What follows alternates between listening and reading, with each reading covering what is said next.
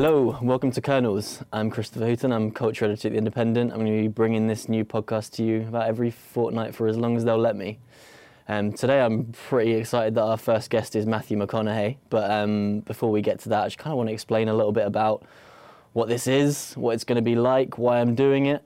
So I've been writing about film for about 8 years now, and I enjoy the heck out of it, but I get that with long form stuff, it's hard to read online. You know, you got the screen in front of you. You're scrolling through it, for some reason your attention span tends to just drop off after about 5 paragraphs. So I thought, what's a way we can talk more at length about film, and just podcasts seem like a good fit. So my hope is that you'll enjoy these and you'll be able to stick it on your phone and then put your phone away. Maybe you're on the bus, maybe you're getting on the subway, you're heading to and from work, and you'll just be able to and I'm keen for everyone to bring up any of their own thoughts and ideas and questions around film. So yeah, hopefully this is a space where we can just discuss film in a little bit more detail at length. So essentially the thinking behind this podcast was that it would be kind of more of a deep dive into like the minutiae of making a film. I think that's what fascinates people, you know. We want to know what's it actually like being there on set, doing all those takes. What's the mental toll? What's the relationship between everyone involved? And I kind of want to get into be it with actors or directors or cinematographers, whoever I'm talking with, how they feel about the process. Does it make them feel good?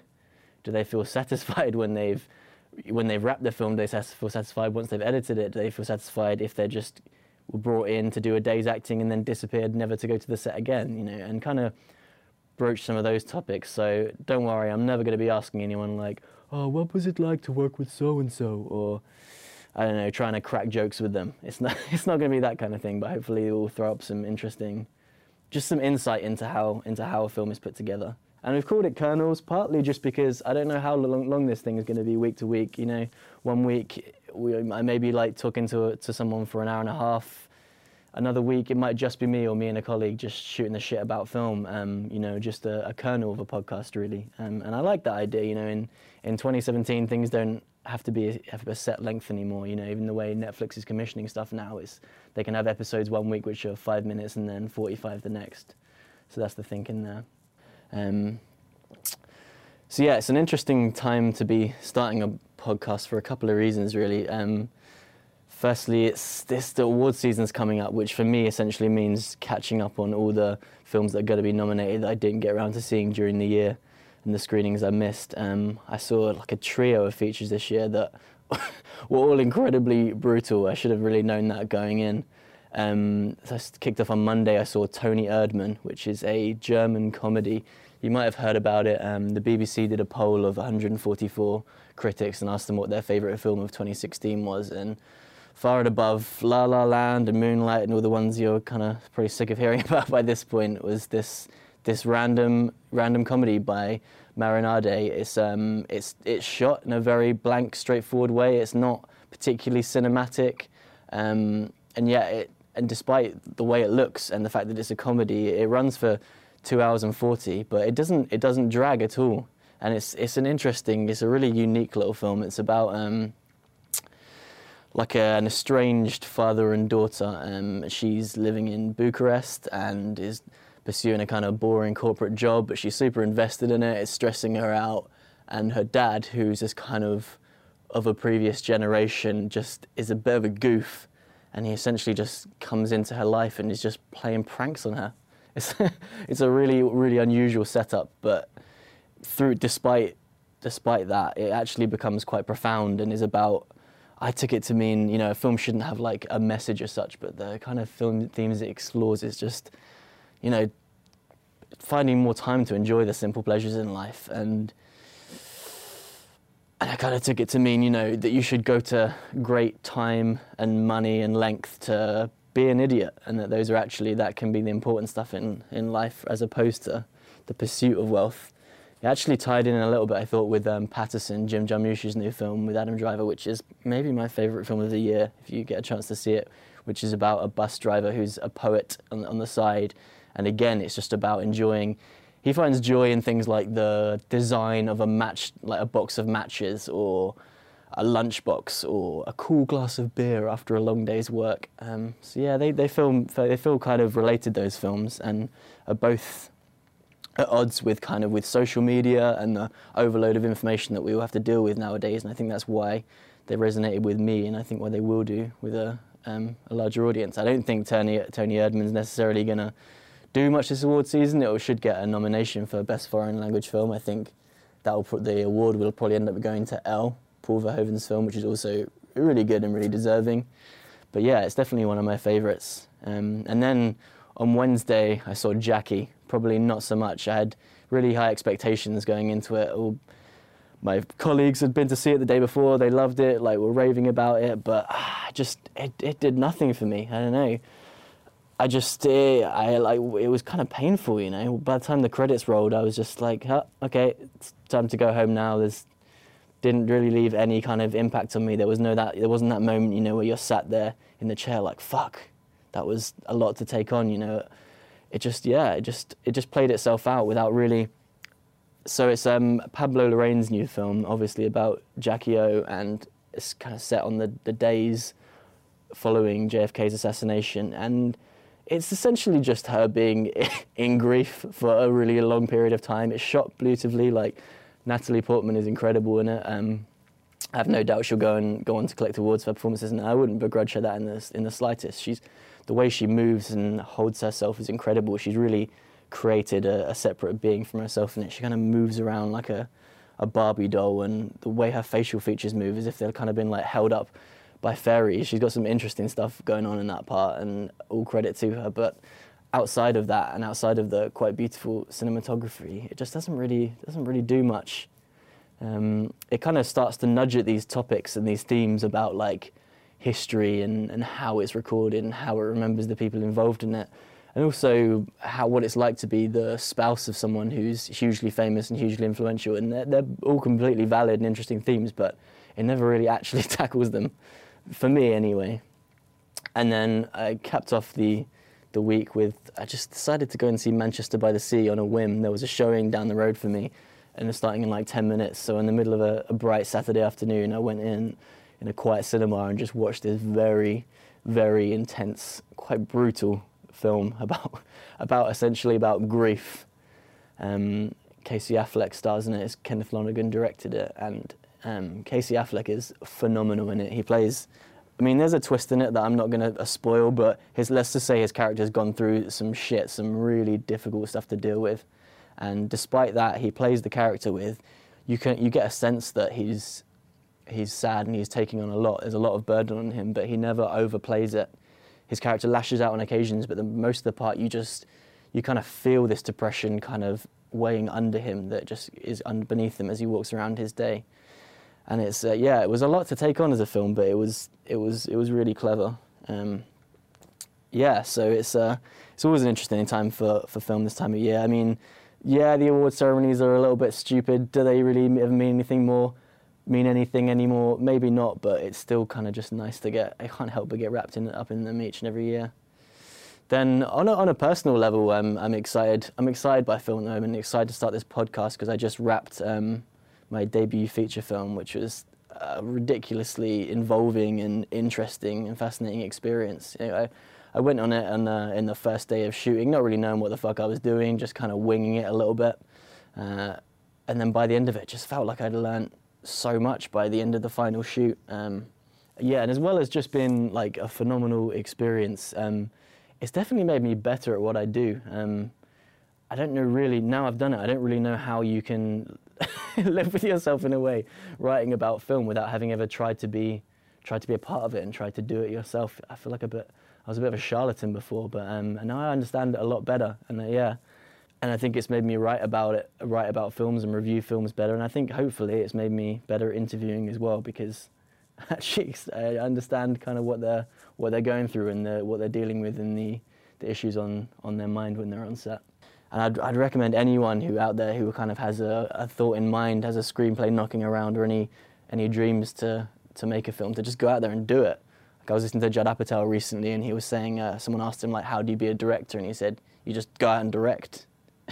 And I think it's good advice. And you go out there and you make it, and maybe it doesn't work out, but the experience itself is just incredibly involving. You know, I was one point where I really needed a glass of water, like badly. I was dying of thirst, and it would have taken me like 5 seconds to get one. The tap was like 10 feet away, but I had to dispatch a runner to get it for me just because I was that busy.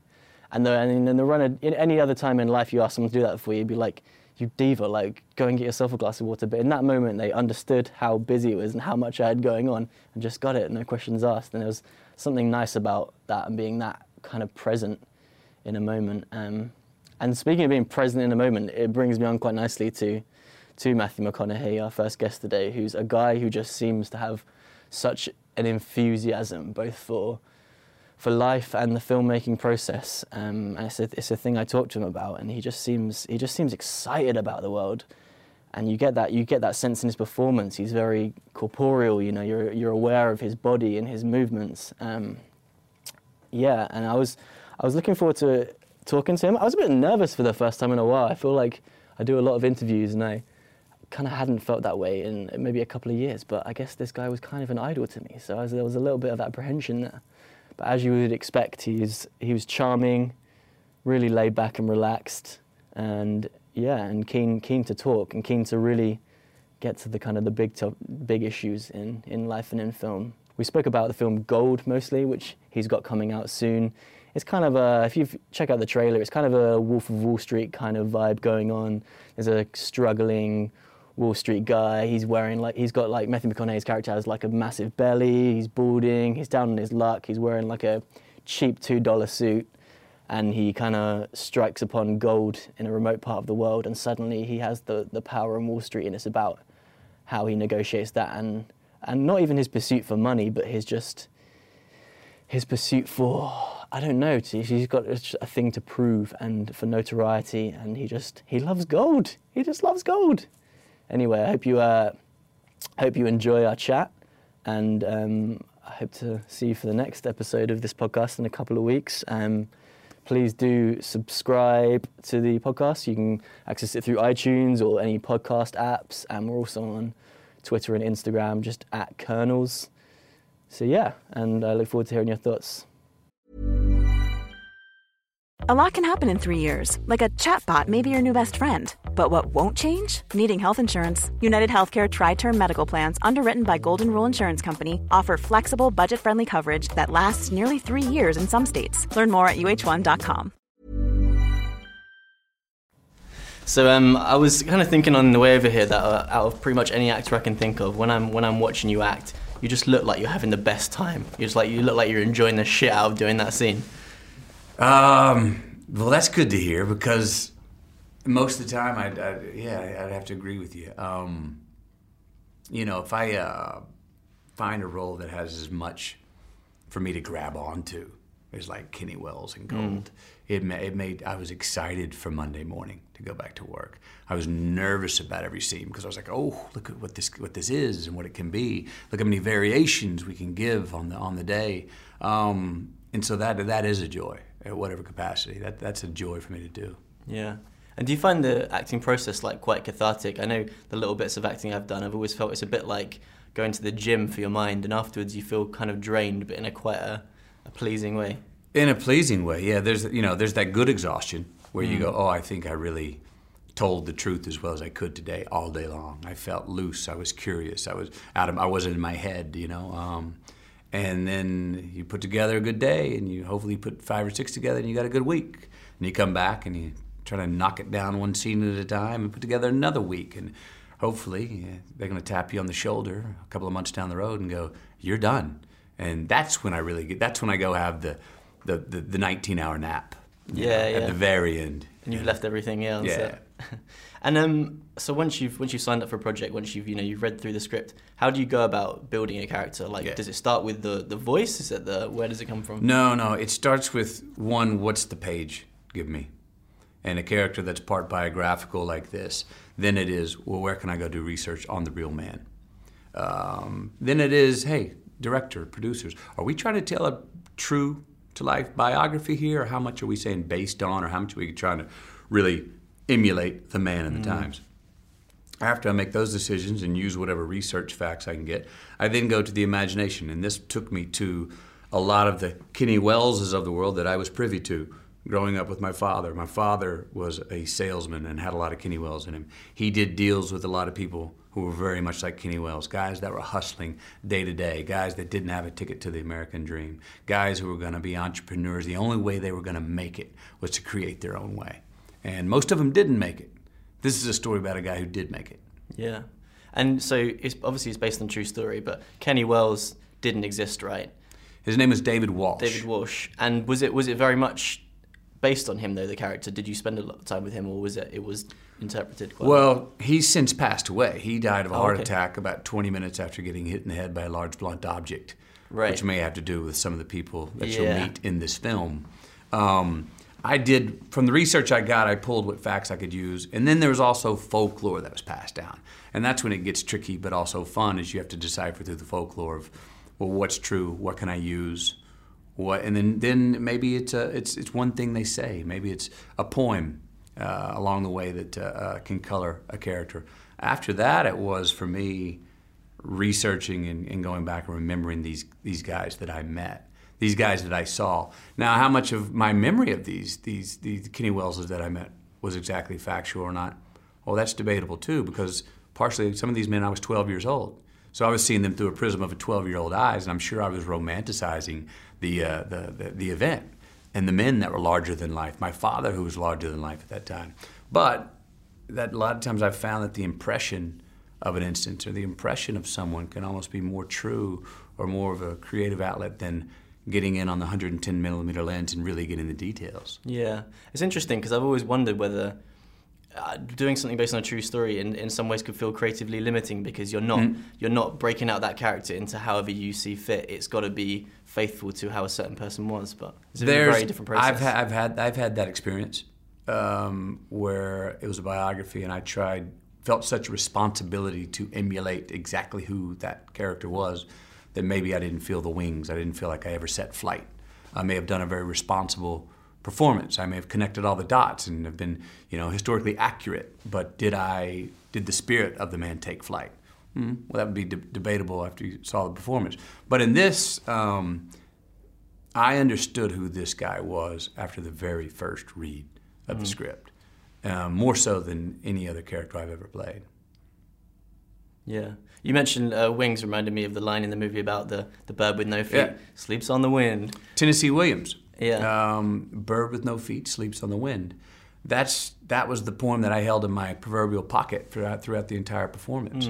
A guy like Kenny Wells, if he ever does land, if he did get the gold or did get the money, if he pulled it all off and it was over, he's sort of dead. That's why the ending is ambiguous as it is. Yeah.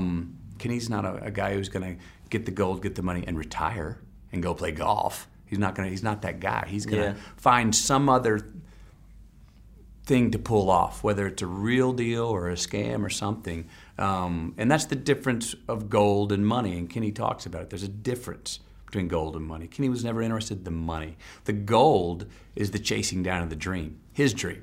The gold is pulling it off. The gold is sticking it to the man along the way. The gold is making it happen when the rest of the world says, no way, it's impossible, it can't happen. Yeah. That's the gold. Yeah, it's the chase for him, and by that virtue, it's never going to end. He's not going to feel satisfied and want to settle down. And I was thinking, because obviously for this role you had the gut, you had the hair, all like receding right way back. I was watching that video, have you seen, of Dustin Hoffman talking about Tootsie? And he was saying that when they made him up to look like a woman, that it made him cry because he imagined that he would be a beautiful woman. He was so shocked to see that he wasn't. He couldn't handle it. And I was thinking, when you got done up and you looked at yourself in the mirror, did you think, damn, that's what, if I let myself go, or like when I age, that's what I'm gonna. I guess when you're an actor, you have to let go of shame and self-consciousness and all these things. But was it still hard to see yourself? Well, people have said to me, like, oh my gosh, you had to drop all vanity to do this. Hey, look. I'm going to flip the script and redefine how I'm very vain. I'm vain enough to, if I wouldn't have gone all the way and become Kenny Wells, I'd be sitting here embarrassed right now. So I'm vain enough to say I didn't want to be embarrassed. That was what the character, became. That's who he was. So, no, I never had the word damn before any of that. I looked in the mirror and I was like, that's Kenny. And after a big weekend and, putting on some more pounds or getting a little more rugged, waking up Monday morning, it wasn't waking up Monday morning with regret. It was like, you're doing your work. Yeah. And that's the pleasure in what I get to do. If I find a character, and not every character offers up the chance to commit this much in mind, body, and spirit. This one did. And man, that's wonderful as an actor when you get that much to dive into. Yeah. And I know. So over your career, you had this period where you were maybe making films that you didn't want to be making as much as now. This really rich vein of incredible stuff. Do you think that's kind of affected you as an actor and made you a better actor, having had it not all there on a plate from kind of day one? I don't know, because I was, even back when I was doing only romantic comedies, I was enjoying those. They're just a different type of movie. They're what I like to call Saturday characters. They're built on being buoyant and light. Whereas a drama is just the opposite. The ceiling in the basement, the threshold is much wider in a drama, because at every choice in a drama, you're hanging your hat on humanity. You're hanging your hat on what's the truest thing for this character. You can't be that honest in a romantic comedy. Yeah. If you get that mad or that happy or laugh that loud in a romantic comedy, you can throw it off. I've always had this great line: if you drop anchor in a romantic comedy, you sink the ship. Well, in the drama, they're built for dropping anchor. They're built. I was able to show as much joy as I feel, through Kenny Wells, as much pain as I feel through Kenny Wells, and that's how drama's built. So it's just a search for truth then, really, and with these kind of roles, you feel like you're getting closer to it. That's the great thing about a drama. And I think some of them, they allow for just as much or more humor. I think this film's quite funny. Yeah. In a lot of ways.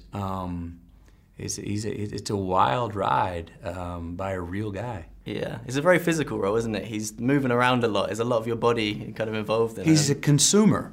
Yeah. Kenny Wells is a consumer. He's very physical, but he's consuming life. He's consuming joy. He's consuming drink. He's consuming smoke, food. He's consuming everything. Everywhere he goes, he feels like he's hosting. And when you're on set, when you start filming the first setup for the day, do you find that it takes a little while to ease into a role, or are you there from take one? It's already present, kind of. Well, it's different. I hope to feel like I'm seeing the guy from the inside out from the first day. And what I like to say to myself is, when I walk on set, press record. Let's go. Let's not warm up. Warm-up time was for pre-production. But that doesn't always happen. Sometimes I don't find my guy or feel like I know him from the inside out until after the first day or the first week or 2 weeks in. I've had roles where I've gone and didn't feel like I found my guy until the shooting was over. With this one, felt like I knew the guy from the inside out after the very first read. And that's so much fun when it happens that early. Because then I'm walking around for the months leading up, and I'm seeing the world as much as I can through his eyes. And I'm getting informed by my daily happenings of who Kenny Wells is, because I'm seeing it through his eyes. Yeah. So that's when it's really fun. Yeah, it must be exciting when you have that immediate connection to the character and you just want to go out there and... Yeah, and you know it because it's not when you understand him or a character that soon, it's not an intellectual exercise. You understand it here first. A lot of times you have to get intellectual to understand and then work that down into your instinct. But this one I instinctually said, I know who the man is. Yeah. Early. Yeah. And you've worked in film and TV now. There's so much made about things moving from film to TV, and I don't actually think movies are going anywhere. But does it matter? Is it not just all good content at the end of the day, and we shouldn't obsess so much about whether it's movies or whether it's a series or a limited series? Well, I think 15 years ago there was much more of a taboo going from film, the big screen, to the small screen. That was a demotion, But when True Detective came along, I gave that about 5 seconds of consideration. And because I was like, what are you chasing, McConaughey? You're chasing character and story. Well, boy, this has great character and great story. I don't care what screen it's on. If you chase good character and good story, hopefully you can keep a job and keep working in the movie business and look back at everything and go, yep, however well it did or didn't do, that was a great experience. That was a great character. That was a great story. Yeah. Cool. And just finally, I have to ask you, going back to The Wolf of Wall Street, and your fantastic dinner scene in that with DiCaprio, and I read that he said that the whole was something that you do to prepare yourself. And do you still do it now? Oh, I still do it, but it's a different tune that I'm humming or beating on my chest for each character. It's a relaxation tool. Where do the tunes come from for each character? They come just from the soundtrack of my mind on what it is, what the tone, what the rhythm. It's a way, when I say a relaxation technique, it's a way to get out of my head. You know what I mean? So I was doing that before each take to relax. And then we'd yell action, and I would start the scene, and I'd stop doing that. Well, we were done that day, and we'd done 5 takes. Martin Scorsese was happy, I was happy, Leonardo was happy, and we were moving on. And it was Leonardo's idea. He goes, hang on a second. And he asked me, he said, what are you doing before the take? And I explained what I explained to you. And he goes, you want to try that in the scene? I said, sure. So the next take, I did at the beginning of the scene. Then we went into the scene. And we got to the end, and I remember thinking, well, now do it again to see if the young Turk who you just taught sort of what Wall Street is, but see if he's on the same frequency, see if he gets it. And then so we ended up bookending the scene with it. And that was the one take we used. Yeah, just a way to not overthink, I guess, in the moment when you've got so many distractions around you. Yeah, and plus you're stepping in, the nerves are high. I'm stepping into, they are already working together for months. I'm stepping in, I've got 2 days' work. You can come in with nerves, so it's a way to get rid of the nerves. Yeah, great. Well, thanks so much, Matthew, for your time. Yeah, you got it, man.